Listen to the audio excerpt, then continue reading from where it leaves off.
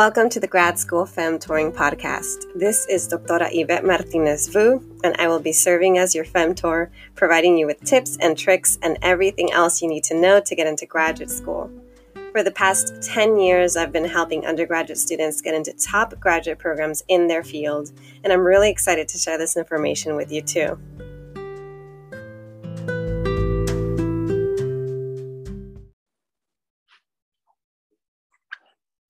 Hi, everyone. Today I am recording an episode on what to do when you get stuck. Okay, I'm not going to lie. I actually got a little stumped this week because I got thrown off.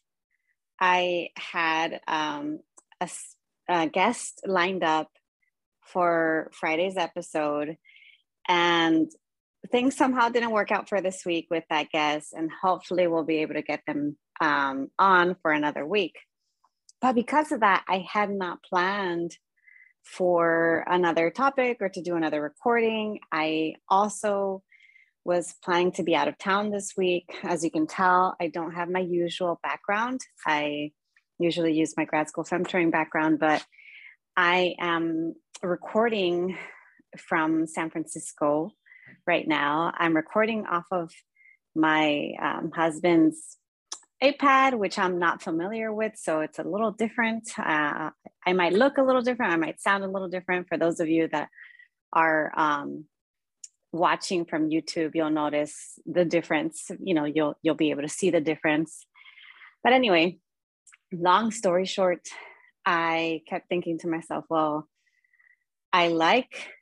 I try my best to be consistent, and I like publishing a Friday episode. I had not planned for anything, and I was sitting around in the hotel room thinking, what am I going to talk about this week? Oh, I could do a personal update. Like, why am I even in San Francisco? And actually, I'll offer a little bit of that too. But then I thought, well, I'm a big fan of, and I've been doing this ever since I started the podcast, is I record on whatever it is that's coming up for me right then and there. So if someone presents a topic, you know, that is a suggestion, and I feel like I have something to say about it, I'll record on that topic. Something has come up for myself, for a student, for a client, for a mentee, I will record on it. So this week, I found myself feeling a little bit stuck, and I thought, well, maybe that can be the topic of today is, what do you do when you get stuck? Because what I did was I realized, oh my goodness, I'm stuck. I'm not really sure what to record on. And what do I normally do when I get stuck? And I went back to my toolkit and I was like, okay, when I get stuck, I just get started. And when I get stuck, I set a timer. When I get stuck, you know, just like I kept thinking about strategies that I could then implement to help me come up with a topic for this week's Friday episode. And then somehow I had that meta thought of, actually, this week's episode is on what to do when you get stuck. And so we'll talk about that. But before I get to it, if you hear any background noise, I am actually sharing a hotel room with my family. And that's going to kind of bring me to the personal update, a little bit of a personal update. Why in the world am I in San Francisco? Because if you listen to, I think it's episode 74, where I talked about why I left higher ed, I talked about one of the big reasons was wanting to move my family abroad, move my family to Portugal. And part of that process requires applying for a visa. And for me, it's not a simple process whatsoever. In fact, I have struggled a little bit with navigating it. It's a 12-step process in terms of the actual application. There are 12 to 14 things that they ask you to submit. Each person for each family member needs to apply, and each person needs to set up an appointment with a VFS office, with a consulate office in your region. There's 3 nationwide. There's one in Washington, DC. There's another one in New York City, and then another one in San Francisco. So for me, because I'm on the West Coast, because I'm in California, my family and I had to fly up to San Francisco for this appointment. Our appointment is tomorrow, which means that by the time you're listening to this, I will be in the middle of my appointment, most likely. And it's a little bit nerve-wracking. It was a bit of a process of a project to gather everything that they asked for. And I also got stuck during that process too. So let's talk about that. Let's talk about being stuck. So what might be some circumstances in which you would find yourself feeling stuck? Well, I know about my listeners and my audience, and I know that most of you are in your early, mid, and even late 20s. So some of you are undergraduates, some of you are recent graduates, maybe kind of in that in-between stage, considering grad school, and some of you are grad students. And that means if you are a student, that you might be having to write a paper. You might be having to work on a thesis. You might be writing a dissertation. And all of those things might present you with opportunities where you get stuck, where you think, I don't know what to write this paper on, or I'm stuck on the thesis. How am I going to write this what feels like a big paper? How am I going to write a dissertation, which feels like you're writing a whole book? And then later on, you might come up with other big major projects that you work on that will also have you feeling stuck. So what could those projects be? It could be you're a grad student, you're working on your exams. So studying for quals is a big thing. You might get stuck, feel like, oh, I don't know where to start. You might one day write a book. If you're an academic, it's a requirement to go up for tenure for most academic jobs. Not necessarily all of them. If you're in the community college, most likely you're not required to write a book to get tenure. But it's becoming more and more of an expectation in a lot of academic jobs if you're up on the tenure track. Or just a lot of professionals decide that they want to write a book. Even I am interested in writing a book, inspired by this podcast and the work that I'm doing. So who knows, that might be in the future. Cross our fingers. But yes, lots of opportunities for getting stuck. And let's think about that. Like, why are we getting stuck? What's happening there? For me, when I get stuck, there's quite a lot of feelings involved. First of all, immediately, that big feeling that comes up for me is the feeling of overwhelm. Oh, this is a really big project, or there's just too many things going on. How do I just get it all done? Or I'll start to feel scared, afraid, fear. And what's that fear? It's the fear of failure. And so, I don't want to start writing the dissertation because it's going to be terrible. And people are going to think that I'm a fraud and that I don't know what I'm doing. And that they made a mistake in admitting me to grad school. Or what's the fear of failure? I'm going to write this paper and this professor is going to give me a big old F because I wasn't able to dedicate as much time and effort and energy to it based on my circumstances, etc. All these things that come up. So fear of failure. Another thing that comes up sometimes, especially for those of us who are first gen navigating things for the first time, is confusion. Sometimes you get stuck because you're like, I don't even know what in the world I'm supposed to do. Like, how do you even write this paper? How do you write a research paper if you've never done research before? How do you write a thesis if you've never written one before? How do you write a dissertation if you've never written one before? You see what I mean? There's a lot of confusion, and sometimes it's the fact that you've never done this before that makes it so big and scary. And for me, navigating this visa application, I still don't know if I'm going to get it. I don't know how it's going to go tomorrow. I don't know if they're going to say that everything is there or that something is missing, but it reminds me of that process of applying to grad school, that process of applying to college, of feeling like this is really big and really scary. It's a multi-step process. I'm afraid to even get started. But my enthusiasm and desire and passion in wanting to pursue those things outweighed that fear and the overwhelm and the confusion, and somehow I figured it out. So for you, if you're stuck, for myself being stuck in that process of my visa application or the process of coming up with the topic episode for this week, I kept thinking, well, what are my own tried and true kind of strategies to get me to do the things that I need to do? And I think, like I mentioned them earlier, just taking things one step at a time, like just getting started. And getting started sounds so simple, but it's much easier said than done. So for me, getting started means setting a timer and like just working on it. Getting started also means creating a setting where I can focus. So what does that mean for me right now? I'm in a hotel room with my family. I sent my husband out with the kids to try to keep them entertained for this time that I'm here recording for you all.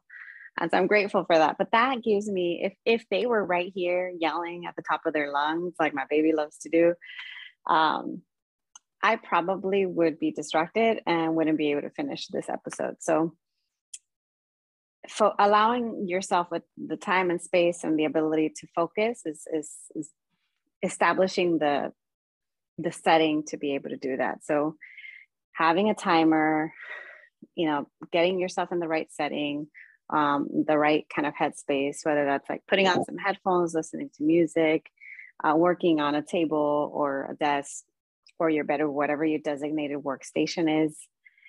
And then just starting it and thinking about progress and not perfection. So you don't have to know exactly what you're doing. You just have to know what the next step is in that process. I took a couple of notes too. So the other thing I wanted to say, so I mentioned the timers and getting started. I mentioned taking it one sub-project or sub-task at a time. So breaking things, it's always not for a lot of things, breaking the steps down into very small, manageable things. That's going to take you a long way. Like as soon as you develop that skill set of breaking things up and being self-efficacious and like believing in yourself and following through on the things that you want to do. Because trust me, there's a lot of people who struggle with like committing from the beginning to end on something. A lot of us have really amazing ideas and really exciting dreams. But when it comes to implementation, when it comes to getting it done consistently and following through and completion, it's hard. And so the fact that you're even here kind of doing the work to get to the next step, whatever the thing is that you're getting stuck on, that's great. Like for me, having this podcast, actually, oh my goodness, I think I just realized it right now. This month is my 2-year podcasting anniversary. I can't believe it's been 2 years because in many ways, I'm still learning a lot about podcasting. But I just lost my train of thought because I just realized this is my 2-year anniversary. And I'm still doing it, I'm still kind of trying my best to be consistent, trying my best to focus on progress. It doesn't have to be perfect. The tech doesn't have to be perfect. I just do the best that I can with the content that I have, with the knowledge that I have, with the experience that I have, and hope that it is an offering to someone and that whatever I say, hopefully, is of value to someone else, is helpful to someone else. Another reminder I wanted to say is if you're stuck and you're not really sure, if you're really, really stuck and you actually can't get started, you try a timer, you just completely lost, ask for help. For me, what did that mean? That meant actually getting a hold of a consultant to help me with my visa application. Yes, I needed help. And yes, it's okay to ask for help from mentors, from coaches, whoever it is, from editors, like whether it's paid or unpaid, asking for help never hurts. It can only help you. And then the other thing I want to say about this topic is having to do with patience and control and and your timeline and your deadlines. So I want to remind you that if you're getting stuck on something and you're working on something that's a longer term project, to try to be patient with yourself and the project, and also to exercise flexibility in as many ways as possible. So what do I mean by that? When I say be patient, I mean that there might be things that get in your way of getting things done and getting things done according to whatever timeline you set for yourself. That doesn't mean that you shouldn't have a timeline. That doesn't mean that you shouldn't have deadlines. And sometimes you have firm deadlines, like it or not, you just have to meet that deadline. But if you're patient with yourself, then that allows you with that ability to shift things if something that you didn't expect happened. So for me, what happened with my visa application is actually I was supposed to come to San Francisco. It was about 2 weeks ago. And like I said, there's 12 to 14 different items that are part of your application. You know, one of them is the application form itself. There's a personal statement that you have to write. You have to have a bank account set up. You have to have a lease in Portugal. You have to have a, oh my goodness, I'm blanking out on the name. Kind of like a reference letter, someone who knows you in Portugal who can like write on your behalf. And there were two major things that I was missing, and it was of no fault of our own. One was the Portuguese bank account, because it was taking so long for us to get it set up based on the timelines and the timing of the bureaucracy there. And then the other part was the lease and getting a lease registration. So we got a lease, and then we ran into some hiccups with the landlords and getting them to register our lease with their official finanzas office. And that was taking forever. And then to top things off, there was like a random holiday in Portugal in the middle of the week. And like we just got all the materials in this morning before flying out to San Francisco. It was wild. I mean, we didn't have them 2 weeks ago, and so we had to reschedule. And we thought for sure we would have them with plenty of time for our rescheduled appointments. But long story short, we didn't. We thought we were going to show up with an incomplete application today. And to our luck, everything, the last two things that we needed showed up this morning. And our emails finally got the proof of the bank account and the proof of the lease registration. And I hope that everything goes well with it. But I think I went on a little bit of a rant about that. But going back to being patient, we had to be patient. We had to be flexible. If I would have thought, well, 2 weeks ago was my firm deadline, then I would have gone. It would have definitely been an incomplete application. I probably wouldn't have been accepted. And we would have to start the process all over again of reapplying for the visa or something like that. I mean, this is all new to me. So probably, I would still be having to do this again.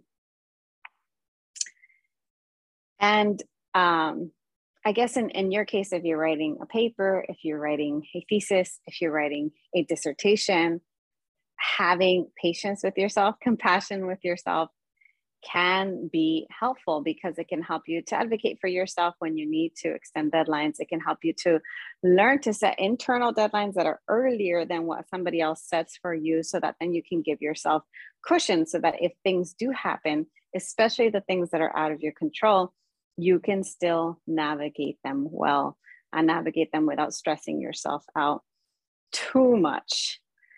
I'm trying to think of if there's anything else.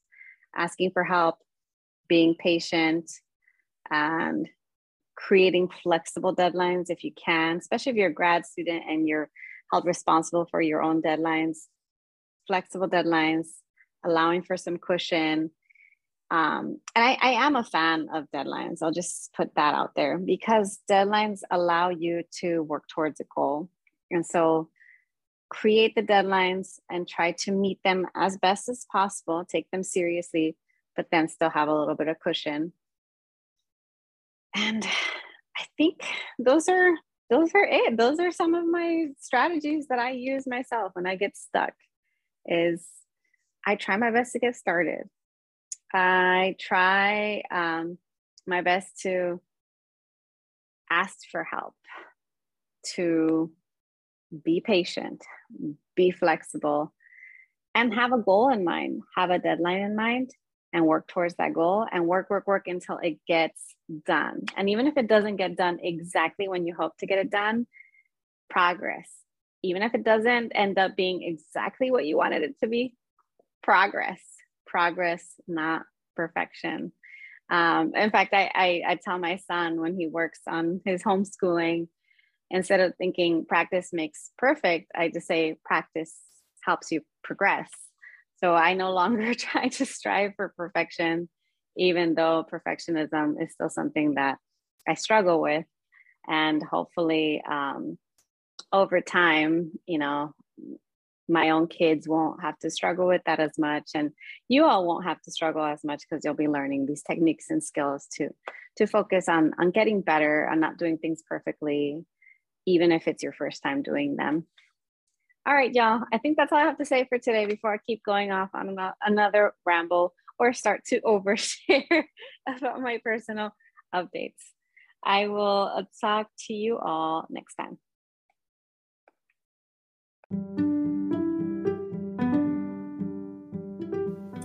Thanks so much for joining me in the Grad School Femtoring podcast. If you liked what you heard, please rate this podcast on iTunes, Spotify, or anywhere you tune in. You can also support the podcast by donating to my Patreon page, Anchor page, or Venmo account, which is at Grad School Femtoring. If you have questions or episode topics, you can contact me by sending me a DM on Instagram, sending me an email to gradschoolfemtoring@gmail.com, sending me a voice message on Anchor, or sending me a message via my personal website at YvetteMartinezVu.com. Until next time.